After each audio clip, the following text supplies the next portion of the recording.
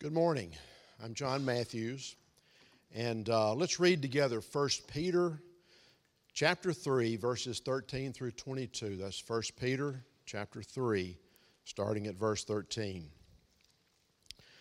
Who is there to harm you if you prove zealous for what is good? But even if you should suffer for the sake of righteousness, you're blessed. And do not fear their intimidation, and do not be troubled, but sanctify Christ as Lord in your hearts, always being ready to make a defense to everyone who asks you to give an account for the hope that is in you, yet with gentleness and reverence.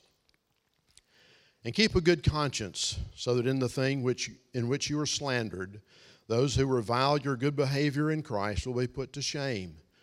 For it is better, if God should will it so, that you should suffer for doing what is right rather than for doing what is wrong.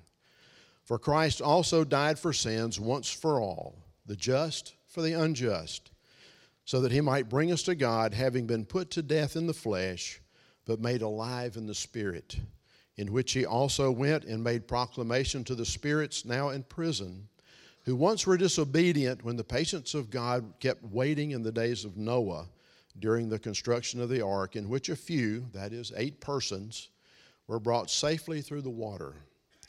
Corresponding to that, baptism now saves you, not the removal of dirt from the flesh, but an appeal to God for good conscience through the resurrection of Christ, who is at the right hand of God, having gone into heaven after angels and authorities and powers had been subjected to him.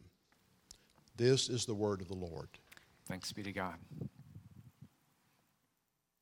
Let's pray together. Father, we do ask that words of truth and power this morning would prevail over unbelief.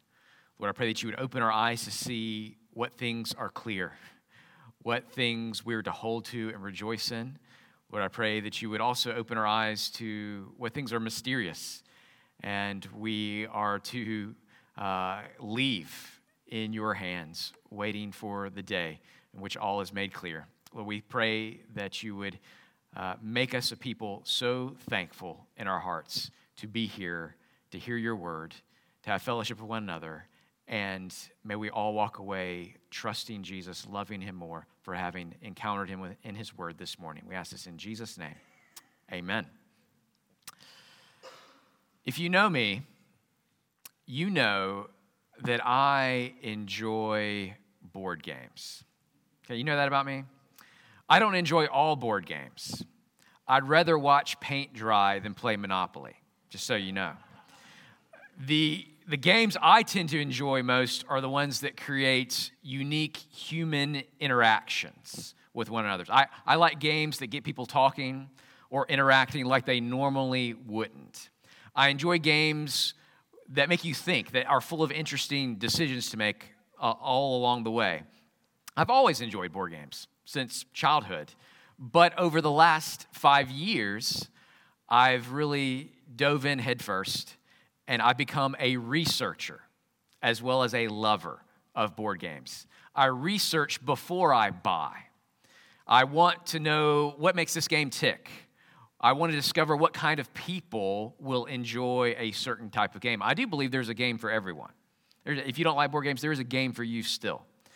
You may not know this about me, but every Friday morning, I teach a class of high school students at the King's Co-op, and the class I teach them is called Introduction to Board Game Design. I love it. It's the class I literally have to do zero preparation for. I can just walk in the past 5 years of experience, start writing on the board. Here's all the things we're learning today, kids. And it's great. I love it. In my research, I discovered that for over the 4,000 new games published just last year, 4,000 just last year, there are only a small handful of new game mechanisms. Game mechanism. What's that? A game mechanism is the thing that actually makes something into a game. For example, one game mechanism found in Monopoly, if you're familiar with Monopoly, and Trivial Pursuit, and Chutes and Ladders, is dice rolling for movement. Everyone's familiar with that. You roll the dice, you move that many spaces. It's probably my least favorite of any game mechanism, rolling the dice to see how far you move. But there are others in modern games that are so much better, many more, far better, far more interesting. Better game mechanisms would be something like hand management. You have a hand of cards, and you have to be clever at how you play those cards. Or worker placement. You have workers that you put on the board to accomplish various actions. Or secret objectives. That's fun, where other players have to figure out what you're up to. Or player powers, where each player can do something unique. Only they can do it in the game. There are two game mechanisms that I think illustrate pretty well what we find here in 1 Peter, in our 1 Peter passage today. I'm going to deal with one of those very quickly because I want to spend the bulk of the time reflecting on the other. The first quicker one is this: the end game reveal. The end game reveal. There are games that are built around this big end game reveal. Who was the secret traitor? You find out in the end. What was the secret code word? What really happened on the night of the murder? You find that out at the end of the game. There's a big end game reveal. One of the board games that we have that does that very well is called Sherlock Holmes Consulting Detective. We played this game recently with Larry and Becky and Heather Roach, along with our international friends. We all gathered on November the 5th, which is, if you're English, you know that's bonfire night. Remember, the 5th of November? Was it gunpowder, treason, and plot? There was a plot to blow up Parliament on the 5th of November that they stopped it. And so every night you build a bonfire in England on November the 5th. It rained on November the 5th here, so we built a fire indoors and solved a mystery. Seemed appropriate on that night. In the game, Sherlock Holmes Consulting Detective, you try to solve a murder, as Sherlock does. And you have a map of London. You can go anywhere in London. There's a directory. You go and talk to people. In this specific game, there's also a historic house. All the rooms of the house laid out. You could go talk to people in the house, discover what they knew. And at the game's end, Sherlock Holmes enters into the room and reveals to you how he cracked the case. Usually, it takes him about 5 steps, and it usually takes us about 25, 30 steps.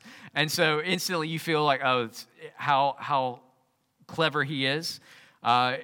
You're always tempted to reevaluate how smart you think you are because all the clues you missed now seem so obvious once Sherlock comes in and tells you what's going on. Of course, that's what that thing meant. Why didn't we see that before? Why didn't we question that guy? Why didn't we make that connection? It's so obvious now. A large part of the charm of games like that is the big end-game reveal, the one that makes you say, oh, of course.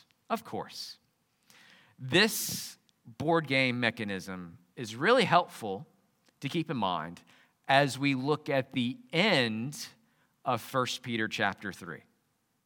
Because I have to confess, I'm really not sure I get what Peter is saying at the end of chapter 3. I need a big in-game reveal to understand all this days of Noah business, the proclamation of the spirits. I'm not sure that I get it. And I'm not alone in feeling this way. Here's what Martin Luther wrote about this verse, verses 19 and 20. 500 years ago, Martin Luther said this. He said, "A wonderful text is this, and a more obscure passage perhaps than any other in the New Testament, so that I do not know for a certainty just what Peter means." I have no idea what he means. Martin Luther and I stand in need of Peter to come out like Sherlock Holmes and explain how all these things at the end of chapter 3 fit together. I think we will get that one day. I think I probably have worked out the answer down to 3 guesses. I want you to know that those 3 guesses, I can tell you what those 3 guesses are, but because they are guesses, I'm not going to do it now. If you want to know my 3 guesses, come to me in our lunch Come to me the Thanksgiving meal. I will tell you my 3 guesses about this passage. I think one of them is right, but I have no degree of certainty as to which one is right. So I'm going to stick this morning to what I know and to what's clear, and leave it to Peter one day to walk into the room and give us the end game reveal as to what he means. I'm sure we'll say on that day, of course. That's the only thing it could have meant. But I don't know what it means today. So we're gonna leave the end of chapter 3 alone and look at what's really clear. So if you came in here this morning expecting a long sermon on the days of Noah and Jesus' proclamation to spirits, you're going to be disappointed. I myself am waiting for the end game reveal on that one. This is really the most unclear passage, I think, in the entire New Testament. So we are all, anyone who says they know what it means doesn't really, for sure. So we're all waiting for the end game reveal, whether we think we've got it figured out or not. Okay, that's the first board game mechanism that's helpful here, the end game reveal. Here's the second. A game mechanism that has really caught on lately is one that's called bag building. Have you heard of this? Bag building.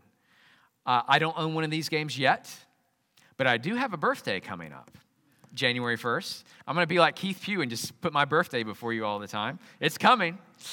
I don't have a game like this, but I'm familiar with it because I do my research. With bag building, each player has their own bag in a game, and it's filled with things, filled with tokens. Some of them are good, some of them are bad. The good ones will help you, and when you draw them out, they'll help you. The bad ones, of course, will hurt you in the game.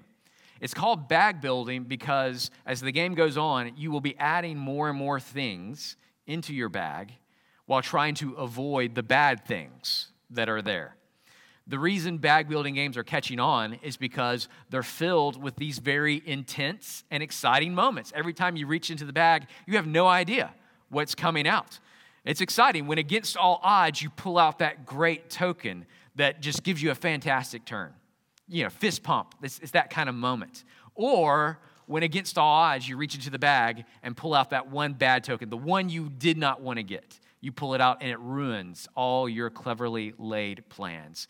And there's that oh no moment. My kids know this, playing board games with me, the oh no moment when the hands go to the head like that. Oh no, that didn't just happen. Bag building games work because they are a mix of good and bad. They're a mixed bag. Church, Peter tells us in our passage today that life is a mixed bag. Life is a mixed bag of good and bad. You, as a person, are a mixed bag. And so is everyone else. The Bible portrays life as a mixed bag of the good and the bad. The bad, the Bible explains, comes as a result of the fall, where mankind, thinking we knew better, rejected the good by rejecting the God who made us to know him. Sin enters into the world like a foreign invading force, and it mars everything it touches. Because of sin, all creation has been subjected to the curse of futility and death, so that now even the best human achievements are still tainted by sin, by self-centered motives. But while the effects of the fall are felt everywhere, not everything is bad, right? Not everything is bad. The world under a curse is still a pretty amazing place, full of much that is good and beautiful. Yes, the painting is marred now, but you can still see patches of the original beauty. The building is graffitied now, but you can still appreciate aspects of the original design. Imagine just how great it was before it was vandalized. God's image in mankind is defaced, but it is not wholly gone. It's just that we are a mixed bag now. All of us, the best of us and the worst. Think about it. even the worst. Nearly everyone who gets charged in court with some horrible crime can produce a character witness who testifies how kind and lovely the accused person was to them. You've probably had people in your life who did good things for you, who made a positive impact, but there was also some hurt. There was also some manipulation. There were also moments when they did not act like a friend. How do we explain that? There was good, but there was also bad. In simplest terms, we say, people are a mixed bag. We're a mixed bag.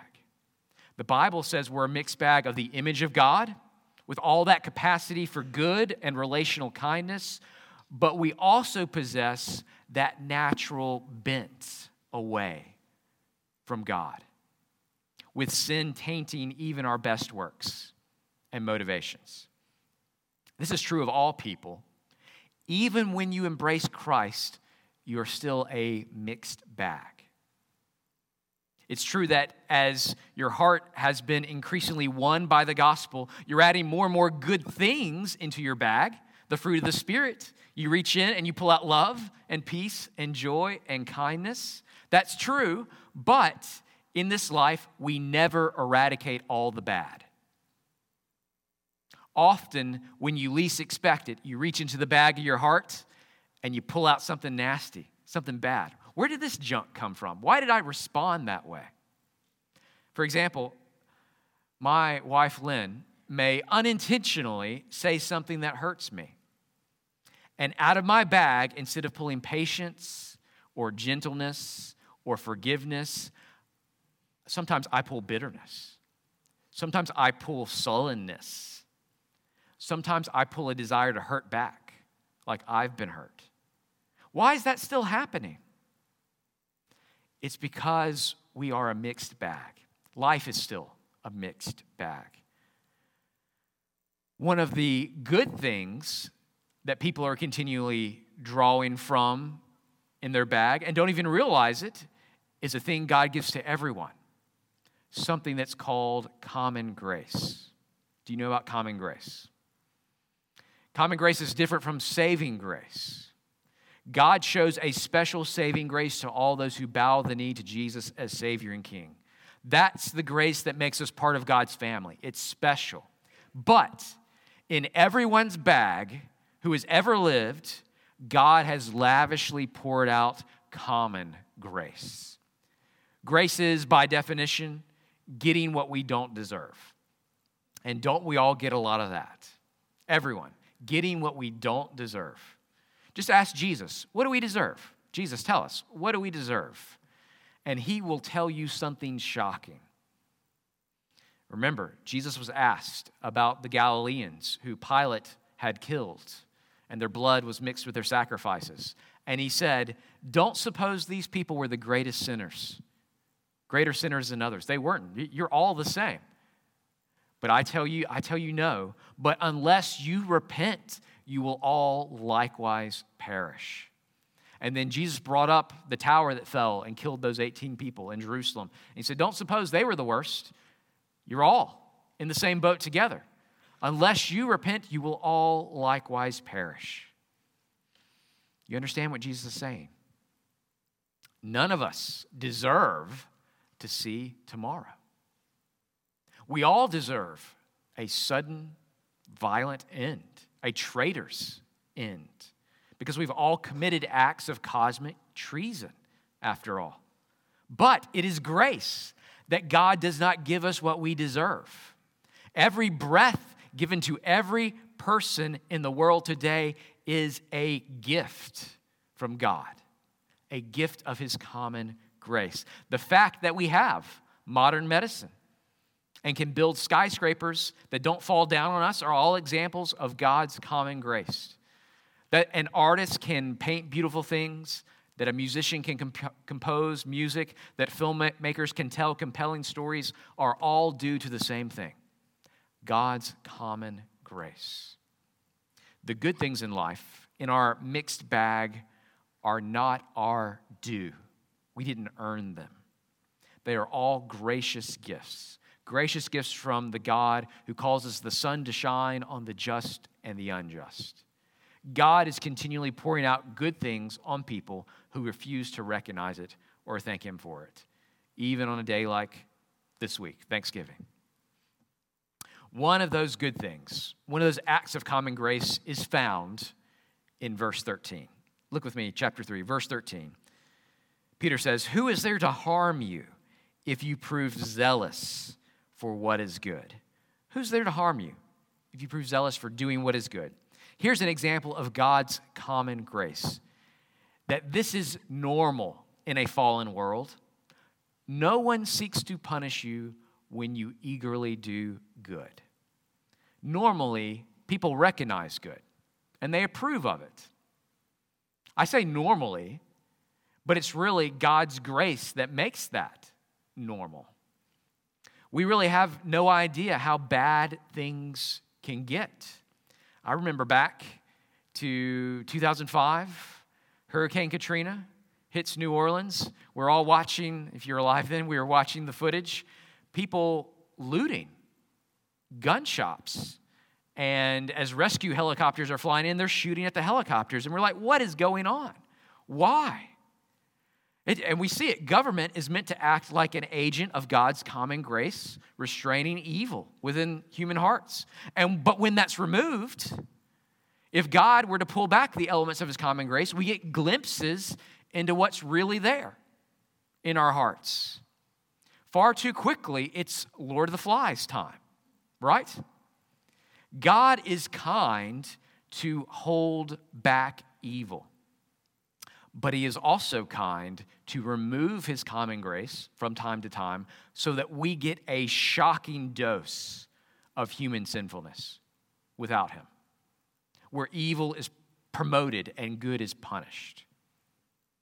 But normally, God exercises His common grace in the world that makes this true. Verse 13, "Who is there to harm you if you prove zealous for what is good?"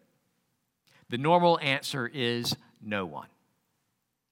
But, verse 14, "But even if you should suffer for the sake of righteousness, you are blessed.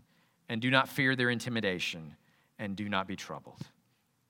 Normally, people won't hurt you for doing good. They won't harm you for doing what's right. But life is a mixed bag. And sometimes you will suffer for doing good. When you do suffer, however, Peter says, know this: you are blessed. You are blessed. You are blessed in spite of the hurt done to you, and you are blessed because of the hurt done to you. Think about this. As a Christian, when you do good and you suffer for it, you are blessed in spite of it. You are blessed in spite of the way the suffering makes you naturally think and feel. We naturally think and feel like Job's friends when suffering comes our way. Emotionally, it feels like I did good, like Job. I did good. I did everything right, but it only brought me suffering. It only brought me pain. Therefore, God, He must be against me, because it sure feels like I'm living under a curse instead of a blessing. Peter says to us here, don't be fooled into thinking that way. Don't be fooled. The exact opposite is true. Suffering is not a sign of God's abandonment or a notice that you're doing something wrong. You are in a state of blessing in spite of all the appearances to the contrary, Peter says.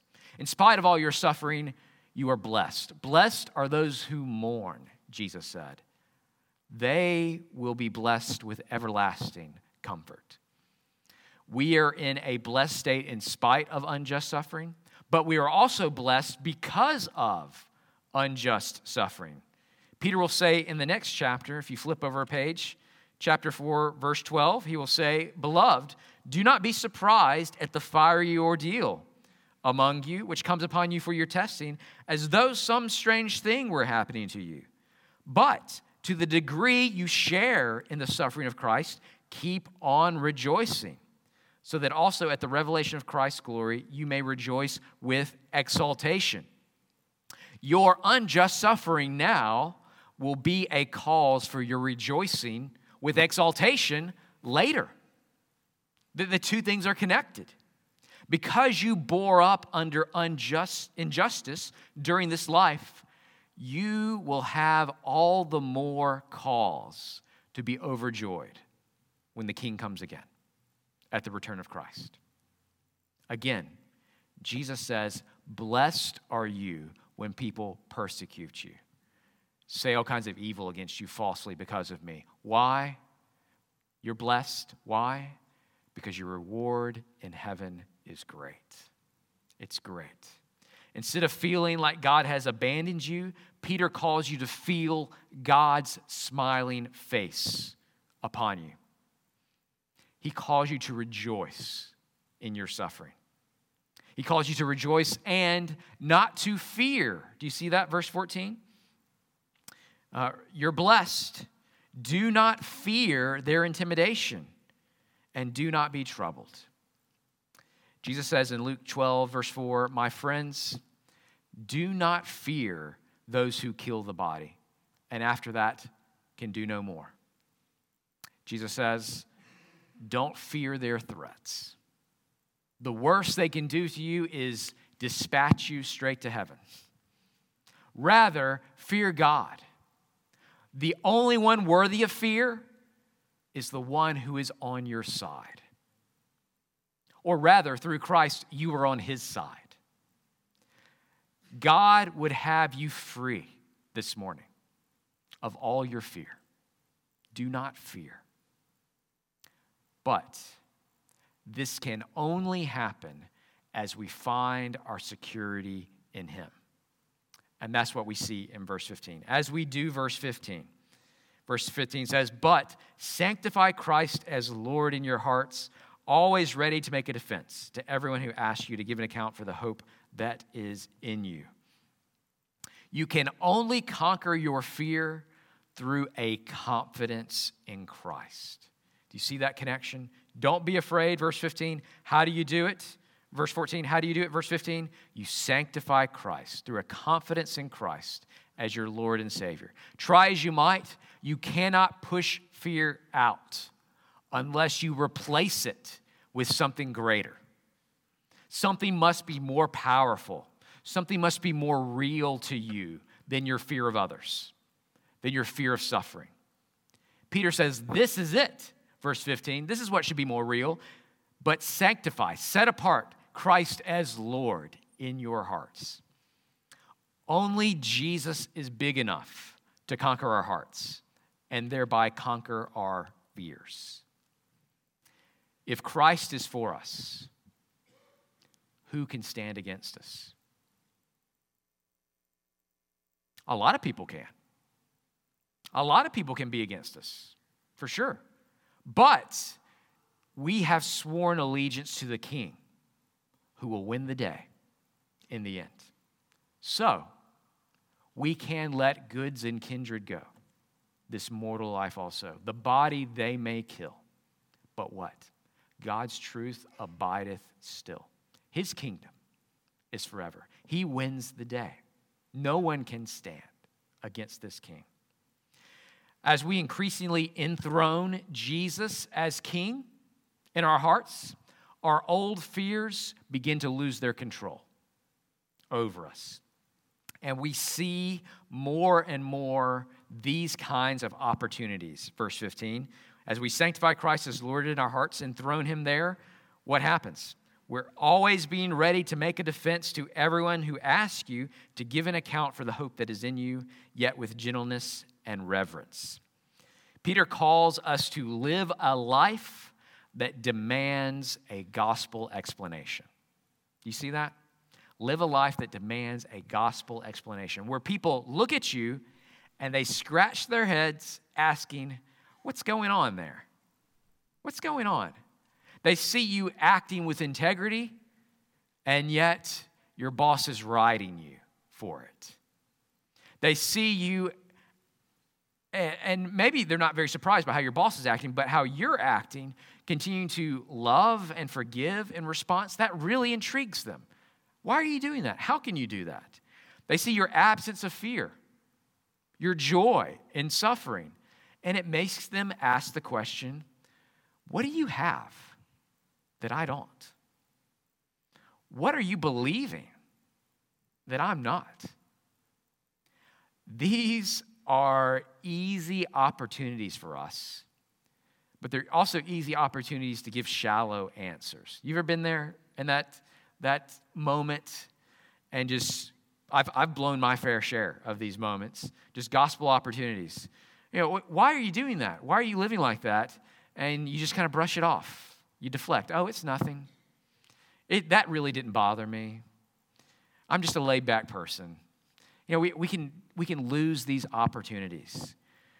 We can lose them through these polite deflections. When the only answer that really explains how I can rejoice in times of suffering is my hope in Jesus Christ. Let me tell you about him.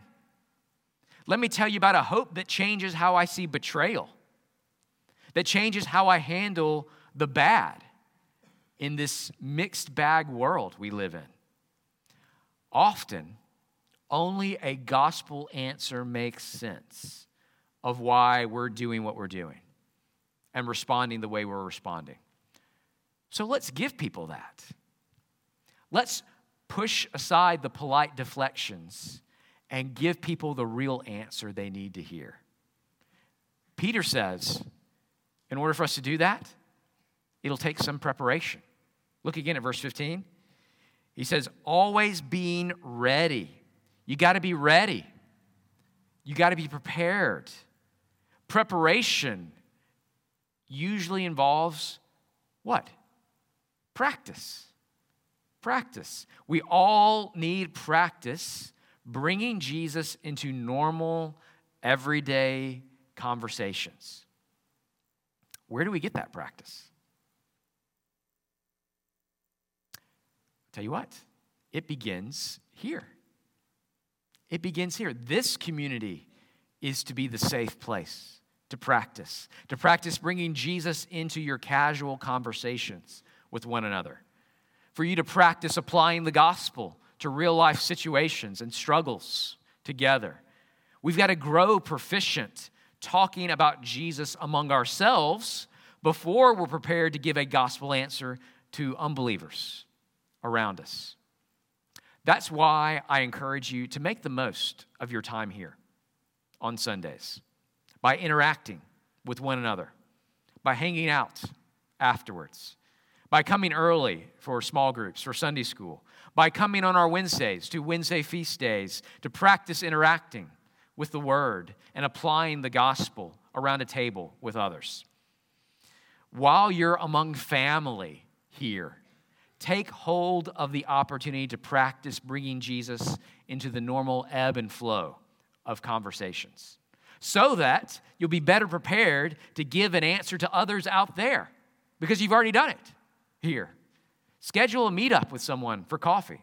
Talk about real life problems with another Christian and observe how they bring Jesus into those situations and into that conversation. And learn from it. We can learn a lot from one another. And together, we can create a culture where it is normal and natural to talk about Jesus all the time. All the time. If we can't talk this way with one another, we won't be prepared to talk this way with the outsider to the Christian community who desperately needs to hear about Jesus, the good news about what he's done.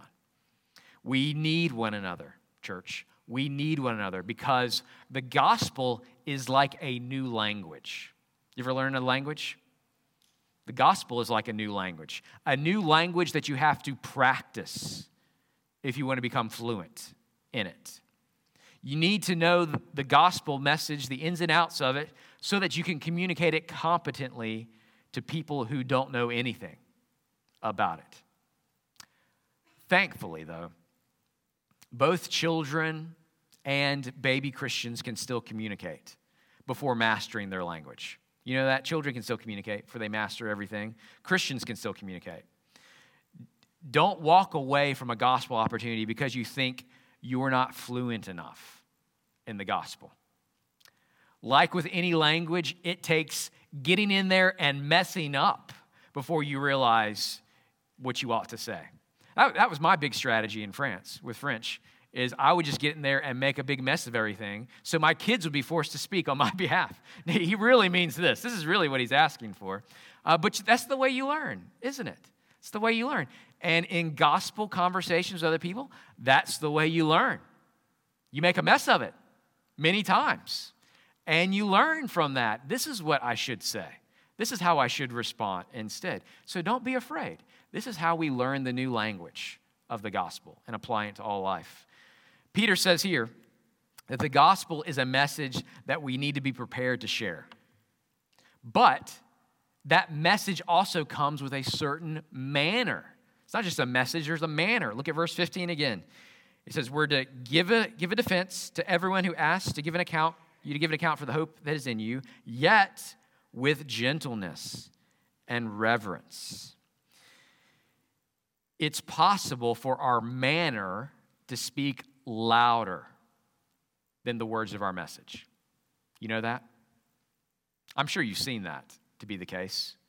Perhaps our words were true, but if our manner is condescending or self-righteous or embarrassed or fearful, very few people will hear what we have to say.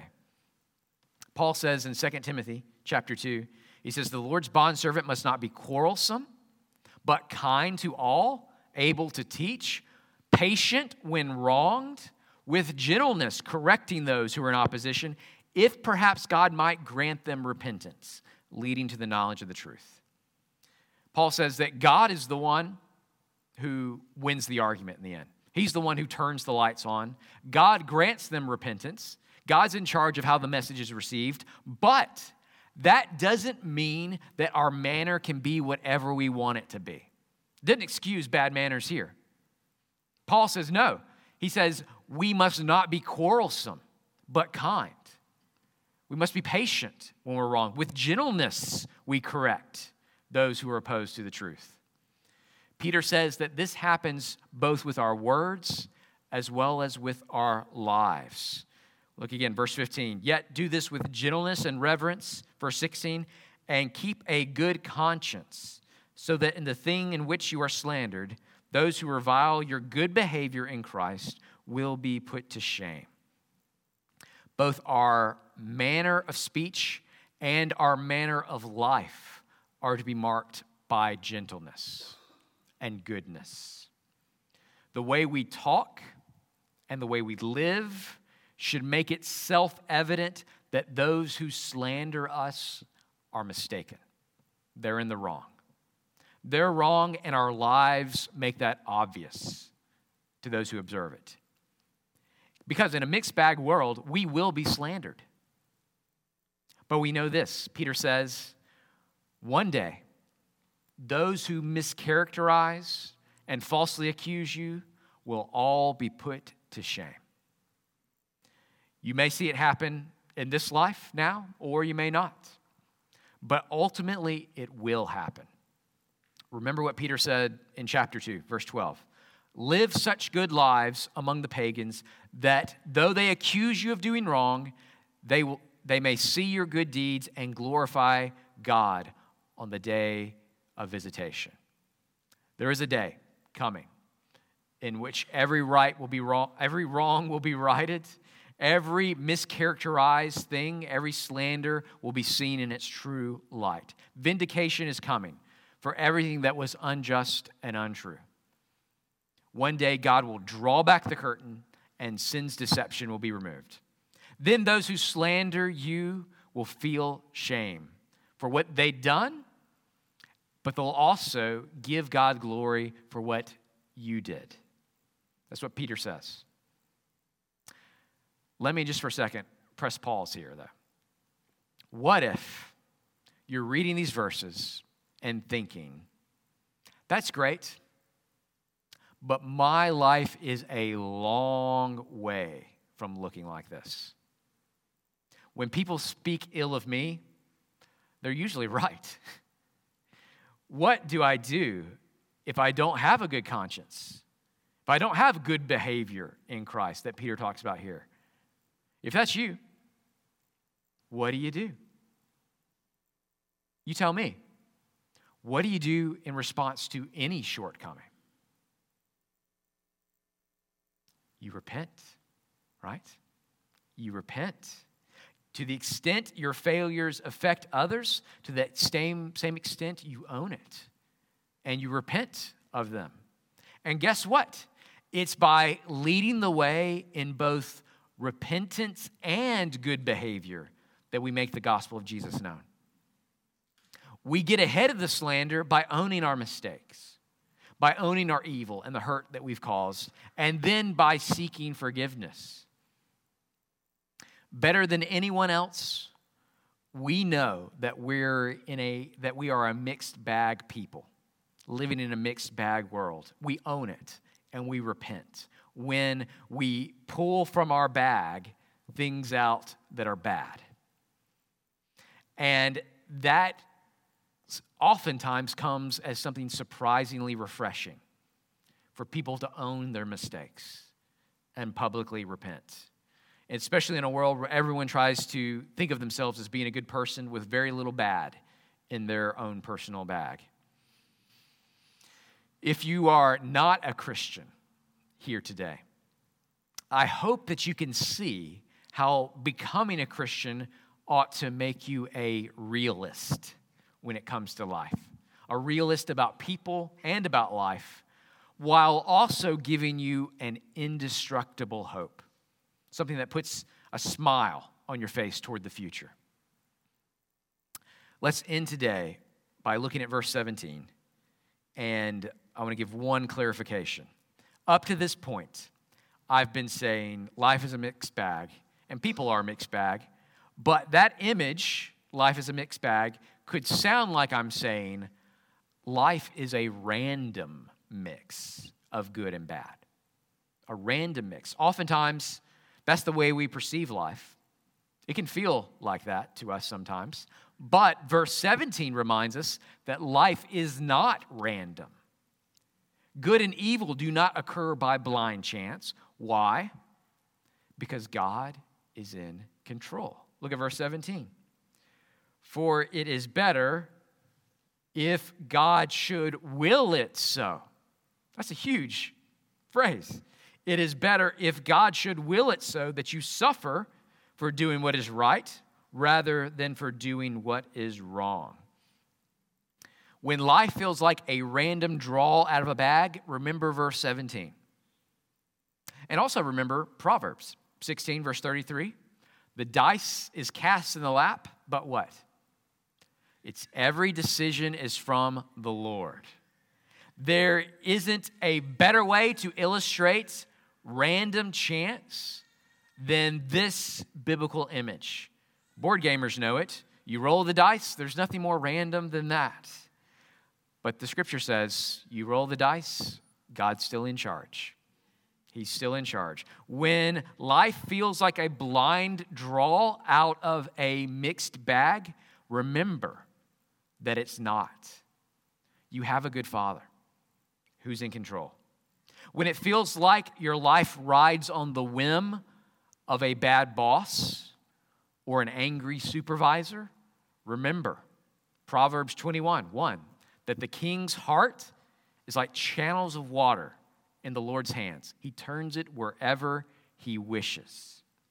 Your boss may be reaching into the bag of his heart for his response, and it's a blind reach for him, but the Lord can guide that hand. So, don't be anxious for anything. Trust in your Father. And guess what will start happening when you do? People will start asking you about this great hope that you have. How could you keep your cool in that meeting? Why aren't you so frustrated by all the roadblocks you're hitting with that project? Well, let me tell you. and then give a gospel explanation. Life may be a mixed bag of good and bad for now, but it is not a random draw. God is in control, and one day He will eradicate all the bad things from our bag. We will then be free to do all that's in our heart, because all that's in our heart, all that's in our bag, will be good. Amen. I'm looking forward to that day. Let's pray. Father, we are thankful this morning. We have much to be thankful for. We thank you for your grace, your common grace that is upon all of our lives and all the world. Lord, our very next breath is gift to us. It is grace. It is not deserved. Lord, we are thankful. We're thankful for special grace that covers us as believers, that has drawn us to the Lord Jesus, that's made all things work together for our good. Lord, we thank you for this church family that you have brought alongside us to love us, to grow us, to give us the practice we need with becoming more and more fluent in the gospel. Lord, we thank you that in this gospel we find joy in suffering. We find hope in loss. We find gladness in grief. Lord, may our heart's response this morning be one of fresh faith in this word we have heard, in this Christ who has conquered all for us, in this God and Father who is in control. May our hearts embrace him, and in embracing him, may we find peace and love and joy. We ask this in Jesus' name. Amen.